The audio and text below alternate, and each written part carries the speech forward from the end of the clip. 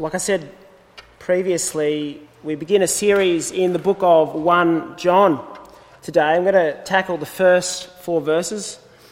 We'll see how far we get. It might even be the first 2 verses, if you're lucky. So let me pray as we begin our time looking at God's Word. Dear Heavenly Father, we come to you now because we need you. We need your Word.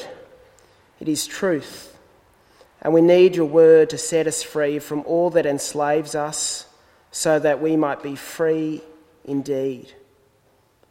So make yourself known and all your saving power. In Jesus' name, amen. Well, why would anyone believe in the Christian faith today? We live in a society where there are so many options before us. There are so many options in so many spheres of life, so many facets of life. And we live in a society that doesn't simply have options, but a society that's also multicultural. And so when you have a society with both options that's multicultural, what you have is, before every Australian person, a religious smorgasbord.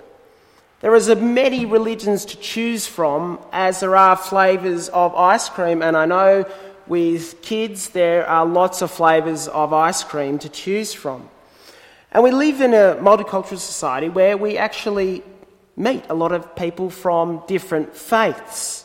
We meet people at work, in our families, who indeed have different faith convictions and indeed no faith convictions. And I'm sure this is the case for many of us. If you look at some of those people, you look at their lives, those of other faiths, those perhaps of no faith, and you look at a person and you think, actually, they're a decent, kind, loving person. And then they look at your life, and then you wonder, as a Christian, what might they say of you? Could they say that you're a decent, kind, and loving kind of person? You might look at the lives of Christian people, and you wonder, is it possible to believe in the Christian faith today? Why Christianity? Why, out of all the options before Australian people, why Christianity? I mean, why even pick one? That question that I raised before, aren't all religions the same? In fact, that saves you having to make a decision about any religion, or if indeed you do, it doesn't really matter because, as many people assert, they're all the same. There's that analogy often that people use. You know, God is on top of a mountain, and all the different religions that we see in our world are just different routes up to the same place on that mountain. And I don't know about you, but when you think about it, as a Christian person, that kind of analogy of a mountain with different paths leading to the same God has some weight to it. It has some emotional freight. I mean, you don't want to be the kind of person at, say, the Christmas party out for dinner who really challenges the assertion that all religions are the same. Well, one person has challenged that statement. His name's Stephen Prothero, and he wrote a book called God is Not One. We're up to the second point, or point B under the first point, aren't all religions the same, in your outline if you've got one. And Stephen is an expert in comparative religion, and in the book he takes on this idea that all religions are essentially saying the same thing. He says the statement not only lacks intellectual credibility, but is also disrespectful to the major world religions. Because he says, although there are some ethical similarities, for example, the Golden Rule, as soon as you dig a little deeper than below the surface, what you find is that all the religions in our world have a very different understanding, in fact, of who God is, of what it is to be a human and what it is to live in our world. For example, many of you might know there are some religions that believe in a multiple number of gods, polytheism. There are those religions like Judaism, Christianity or Islam, who believe in just one God. But neither Judaism or Islam hold the concept anything like what Christians hold in terms of the doctrine of the Trinity, which is not polytheism either. Some religions understand that God is a personal being, like he's someone you can get to know. But in fact, there are many religions, and particularly a lot of Eastern religions, who don't believe that God is personal at all. For example, some forms of Buddhism think of God as the ultimate form of detachment. So it's someone that you can't get to know. Some forms of Hinduism see God as Krishna or Shiva, but other forms of Hinduism see the whole world, the whole cosmos, as one big God. Some religions don't even have an ultimate, the concept of God or a divine being. For example, Shintoism deals with the concept of kami, which basically says, as far as I can understand, something approximating our experience of life is the divine. There are also differences when it comes to how they think about what it is to be human. Islam, for example, believes that all humans have free will. And so therefore, every single human being is capable of doing God's will. And so in Islam, they don't need a saviour, and sin is simply a defect, not a radical problem that binds the human will. Buddhism and Hinduism see humanity as trapped in a cycle of rebirths. You're familiar with this. And Shintoism, again, doesn't even have an understanding of God and humanity. It just says that sometimes there's this imbalance that we experience as human people. So there's a snapshot of different religions. Clearly they're not all the same. So which is it? Which is it? To say that all religions are the same is, Prothero says, is dangerous. Because what it does is it shuts off any conversation about the differences of religion. And in addition, he says that to say all religions are the same is a form of intellectual imperialism. That is, that my understanding of all the world religions is right, and yours isn't, and I'm going to impose that on you. To say that all religions are the same is, at best, a baseless assertion. There's not anything really behind that, and at worst, it's dangerous. So if you would concede that there are significant differences among world religions, then who gets to say who God is?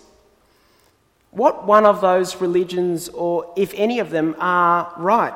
Oprah once asked that question in one of her shows. Who gets to say? Who gets to say who God is? And usually what many modern people think about, have come to think about religion is in the sense that all these religions form part of the truth. And if we were to take maybe the best of all of them, then that might give us the whole truth. I don't know if you've come across the metaphor or the analogy, the story of the blind men grasping at an elephant. Is anyone familiar with that analogy? Right, number of us. So basically what the analogy says is that there are 5 or 6 blind men, and they're all holding different sections of this elephant. And one man is holding its leg, and he says, I think that God is a tree. And another man who's blind is holding the tusk, and he says, I think God is a spear. And another man's holding the tail, and he thinks that God's kind of fluffy and hairy. And another man's holding or putting his hands on the side of the elephant, and he says, I think God is a wall. Blind men, all touching different sections of the one elephant. Now, I don't know about you, but I first came across that in year 7 at school with my English teacher, and I found it very powerful as a kid. I don't know if you've come across that as you've talked to people about your Christian faith, as you've heard people dialogue about different religions. It's a very powerful analogy because it basically affirms every person and every religion. But it's got two significant problems. A missionary who, by the name of Leslie Newbing, was a missionary in India for over 30 years. And in fact, he encountered this story and this way of thinking a lot because it's actually the source for it is in Hinduism. And he thought about it. He was a very good thinker.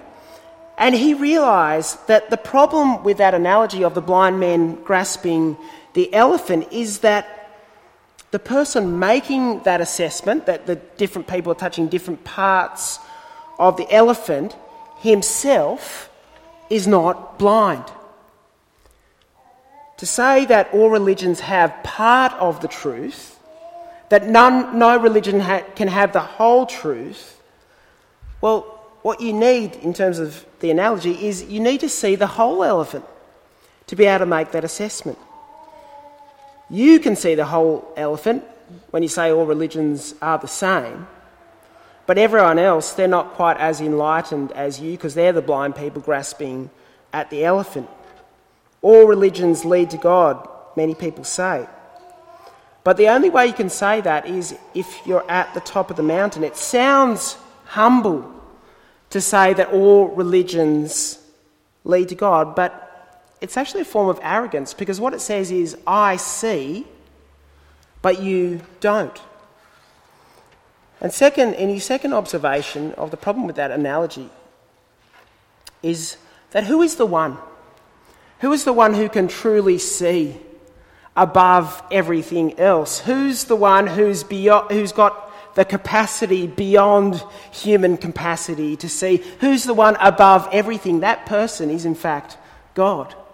God's the only one in that analogy who can make the assessment. And I might add a third one. It assumes that God has not revealed himself. See, that analogy assumes that we as humans are on this road to discovery. We're grasping, we're looking, we're searching, and we're trying to find out and discover who God is. But that's not the way the Bible presents humanity. The Bible doesn't present humanity as on a quest for God. The Bible presents humanity as running away from God.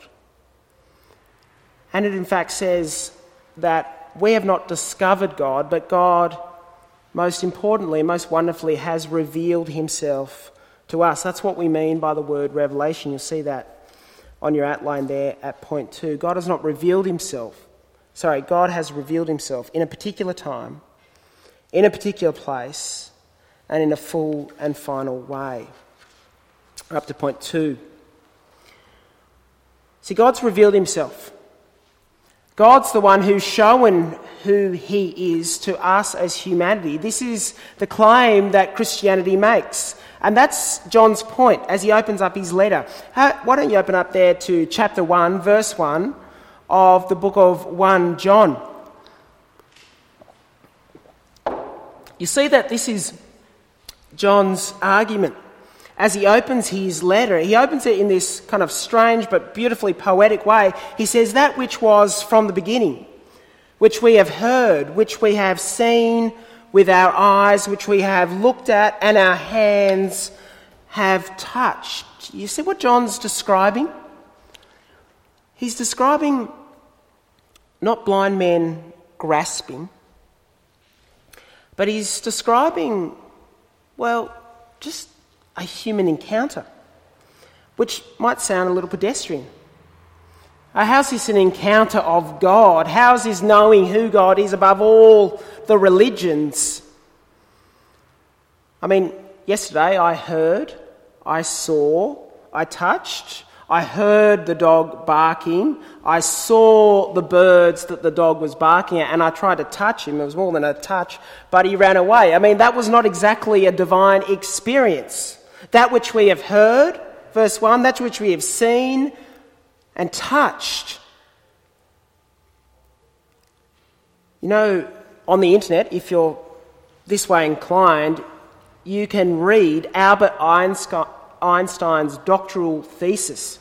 And you'll be very pleased to know it's only 26 pages. It's entitled A New Determination of Molecular Dimensions and was submitted to the University of Zurich in 1905. Apparently there's only 5 or 6 people in the world who can actually understand it. Because you need some pretty hefty and heavy intellectual power to be able to understand at least how Einstein understood the way molecules, little things work, how you get your head around it. But that's just molecules. What about God? I mean, if it takes an Einstein just to grasp some knowledge of how our world works, what about God? What kind of intellectual horsepower would you need to understand God? What kind of moral brilliance might you need to understand God?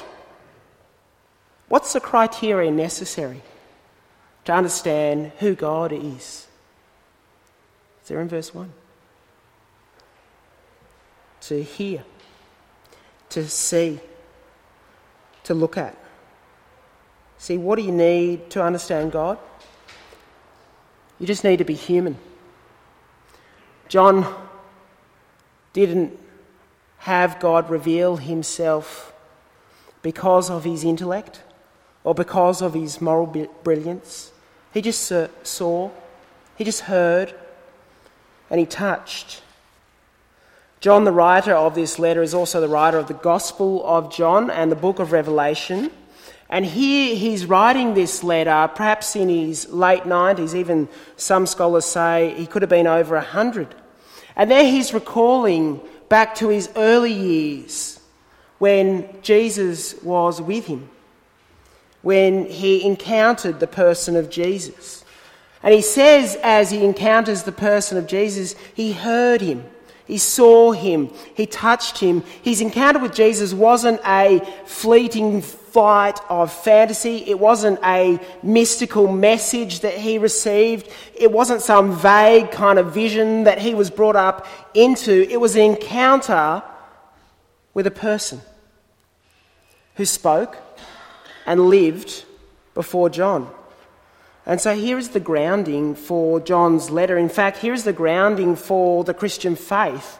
It's simply in this person of Jesus, in the humanity of who Jesus is. He heard Jesus. He heard Jesus' voice. John would have known Jesus' inflection, his pitch, his cadence. He saw Jesus, what his face looked like. He saw what Jesus did with his own hands, and those same hands he touched. See, John wasn't seeing and hearing from afar.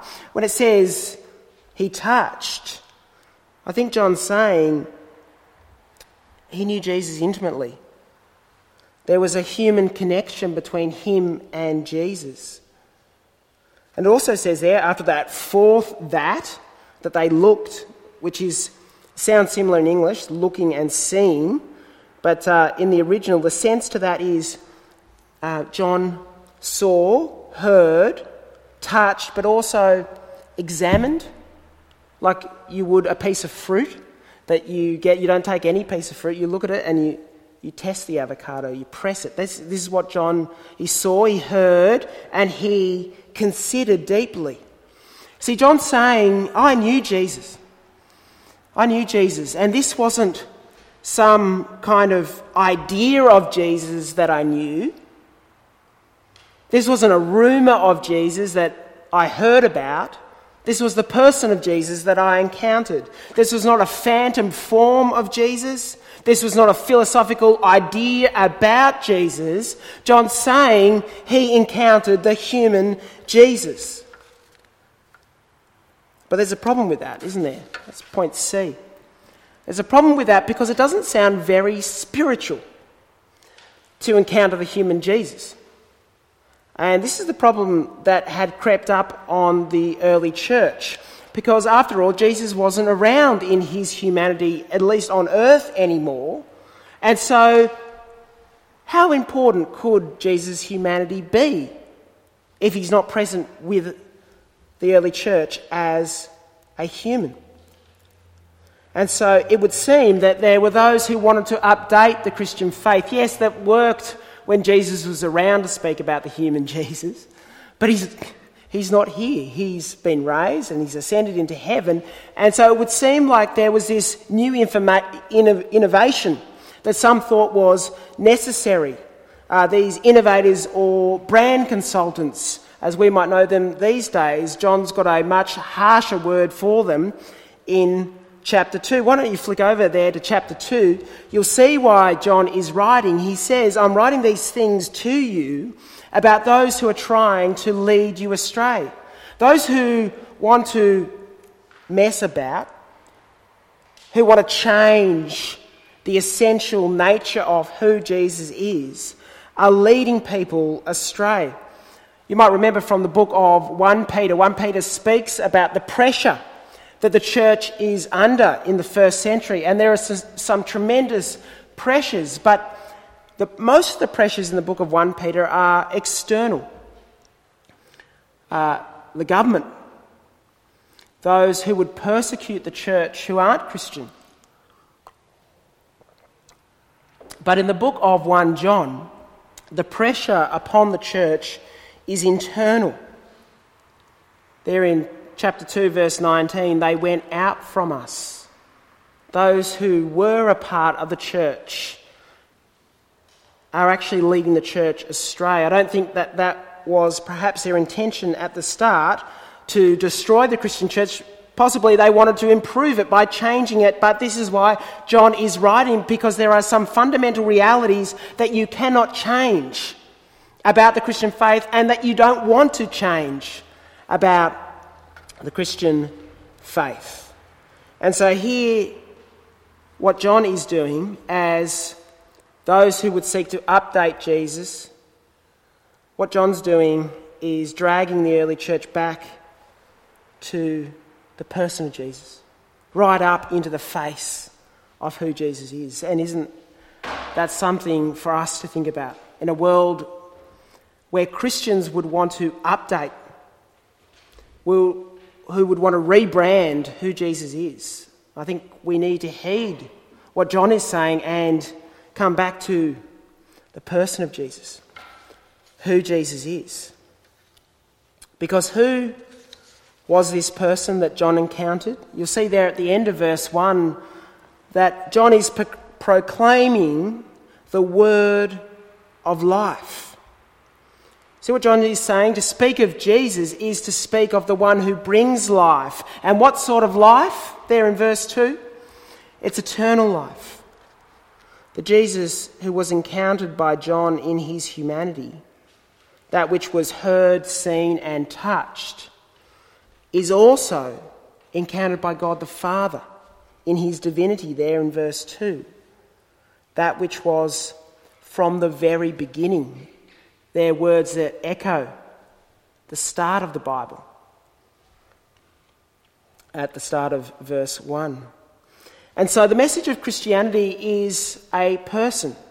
It's not, first and foremost, a set of ethical values, although there are many ethical implications, nor is Christianity merely tools for self-improvement to make your life slightly better, although there is a lot of help for the self.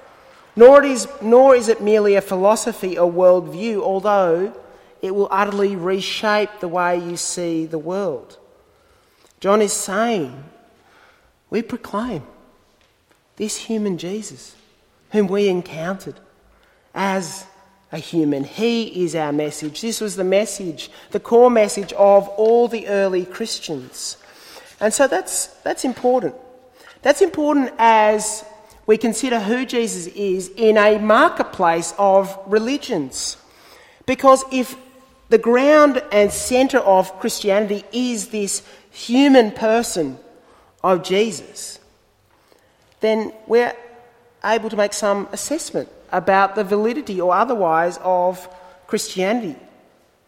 See, if you want to work out whether Christianity is true, you've got to work with who Jesus is. You've got to understand who he is as a person in his historical context. And this is something that not just Christians struggle with, but indeed our world struggles with. Some people get around this by simply saying that, Jesus never existed. Now, one historian did try this on for size in the 1980s. I can't remember his name. Do you remember his name, John or David? A historian who... Was it? Okay. One historian tried it on for size, and it wasn't Christians who came down on him. It was the whole entire scholarship of the whole entire group of historians who basically refuted that idea so strongly. You see there a quote, because what it understands this quote is that you can't get around the reality of the person of Jesus. There's a quote there from a man called H.G. Wells, who was a prolific author. He wrote social commentaries and history, but he's most known for his sci-fi novels. Anyone read an H.G. Wells novel? Yes, I don't read sci-fi, but apparently they're very good. He was not a Christian himself, but he said this. Have a look, it's on your outline. I am an historian. I'm not a believer, but I must confess as a historian that this penniless preacher from Nazareth is irrevocably the very centre of history. Jesus Christ is easily the most dominant figure in all of history. See, H.G. Wells finds the reality of world history spinning around the one whom John encountered. And that means that Jesus is pretty unique. But, there's lots of unique figures in history. An expert in world religions is a man called Hudson Smith. He wrote this book, which was hugely popular. It was first published in 1959, and it's sold 3 million copies since, which is not bad for a book on religion. Hudson Smith was a leading scholar in comparative religion, and in this book, what he does is he looks at all the major world religions, and he looks at their claims. And what he says in the book is there are only 2 people in human history whose lives have just been so incredible, so beautiful, so profound, so pure that their followers have wanted to worship them. Anyone want to guess who those 2 might be? Yeah, that's a pretty good guess. Well done, Mandy. Anyone want to guess the other one? Yeah, no, not Muhammad. No. Oh, man, good one, yeah. Yeah, Buddha, Siddhartha Gautama. 2 people whose lives are so incredible that their worshippers their followers have wanted to worship them. Jesus said, no one knows the Father except the Son. Jesus says, anyone who has seen me has seen the Father. Jesus says, I and the Father are one. You know the difference between Buddha and Jesus? Jesus crossed the line. When Buddha's followers saw his life, such beautiful life, I wouldn't dispute that, they wanted to worship him. But he said, don't worship me. Don't worship me. Follow my teachings. Follow my Dharma. But when Jesus' disciples wanted to worship him, he accepted it as the one who was from the Father, as the one who brought people into relationship from the Father, as the one for whom the Father allowed the worship and glory of indeed the world. You see, who gets to say who God is? God does. And what we see in the book of 1 John is that Jesus is the one who reveals who God is. Jesus is what God said he is like. Jesus reveals God humanly, personally, verifiably, uniquely, finally and definitively. Because if John was to make up what he was saying, if in fact in the first century he wanted to make up this kind of religion called Christianity, well, the way you do it, and we've seen this through history, is what you do is you have a revelation privately. in your bedroom. If I wanted to make up a religion, called Stu's religion, I was talking to my kids about this and they thought it was laughable. But, you do it alone. When you're in your bedroom and let's say that God gave to you these golden tablets, you had special glasses, and then when you said, Stu, where are the golden tablets? Well, you said, I don't know, they've been buried somewhere, I can't find them, God's taken them away. But what you don't do, if you're trying to make up a religion, you don't make it about a person, and you don't make it public. Because if it's about a person who is public, the problem is you can verify or falsify anything to do with this person. And how you do it is by what people saw him do or not do.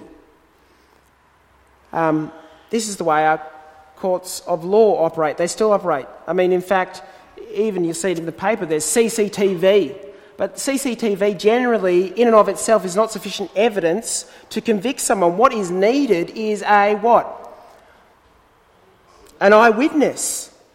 And so if John is making up this religion, he's just hung himself. Because John's saying, I didn't just see him. I didn't just touch him. He's saying, look there in verse 1, we saw him. We heard him. And so that means that the claims that John are making are either verifiable or falsifiable. And so you can see that Christianity is different to other religions and even other Christian sects. It's different to Joseph Smith and the Mormons, for which a revelation was privately given. It's different to Islam, because Muhammad was given a revelation in the cave when the angel Gabriel came to him. In fact, Christianity puts all its eggs in the Jesus basket, which is unlike any other religions, unlike Islam. Because Islam could still be true without Muhammad. Even if Muhammad did or didn't do the things that are attributed to him, the core tenets of Islam wouldn't change, because the core tenets of Islam aren't about Muhammad, they're about Allah. But that's not the case for Christianity. Christianity stands or falls on the person of Jesus. In fact, Paul says this in the letter to the Corinthians. If Jesus wasn't around, let alone if he hadn't been raised from the dead, we may as well go home because it's a waste of time. Have you ever noticed in the gospel accounts, and we'll finish it up here, how often minor characters are named in the gospel accounts? In fact, someone a couple of months ago asked me about this. It was in one of the readings. It was a reading from Mark chapter 15, verse 21, which is just before Jesus is crucified. It says, a certain man from Cyrene, Simon, the father of Alexander and Rufus, was passing by on his way from the country, and they forced him to carry the cross. Why would it matter who carried the cross? Indeed, why would it matter the family line of the person who carried the cross? One very eminent historian, one of the leading historians when it comes to the New Testament, particularly the Gospels, a man called Richard Bauckham, says essentially, and I've kind of summarised this and put my flavour on it, he says that the way that the Gospels name people is like a footnoting. You know, when you write an academic essay and you make a point and you put a little number and then at the bottom of your page you say where you got it from. It's a footnote. It substantiates what you've asserted. Well, the names embedded within the gospel narratives, there are heaps, substantiate what is written about Jesus. Because what the gospel writers are saying when they say Simon of Cyrene, whose kids are Alex and Rufus, is if you don't believe me, what you read here, say in the Gospel of Mark or the Gospel of Luke, go and talk to Simon. And if he's dead, you can go and talk to Alexander, or you can go and talk to Rufus. If you don't believe me that Jairus' daughter was raised from the dead, then you better go and talk to Jairus. He's a public figure. He was known. Do you see the way the Bible comes together, the way the Gospels come together, the way we think about Christianity? It spins around the person of Jesus, the humanity of Jesus, people who saw Jesus, who wrote about him, eyewitnesses who testified to him. And there, at the start of verse 1, there is that phrase, in the beginning, which Borkham says as well occurs within strategic points in the Gospels and the New Testament record, because the phrase from the beginning doesn't just refer to like a temporal thing, like, say from Genesis, but actually is a way of saying, and Borkham finds this in a lot of literature in the first century, it's a way of saying we were there from the start, from the beginning. From the beginning, from the start, we saw him, we heard him, we touched him. Jesus says, when I am lifted up, I will draw all men to myself. And so if God has revealed himself in a certain man, then we have to go to this man. We have to go to him. Christians have always said, if you want to know God, you have to stare. You have to stare in the face of Jesus. You have to hear his word, because the fullest revelation of who God is in the person of Jesus, is in the crucified Jesus. As we've celebrated over Easter, we need to look upon Jesus outside on that hill in Jerusalem, a naked man, a man in blood and shame. There is the man who reveals who God is to us. Amen. Please stand as we sing.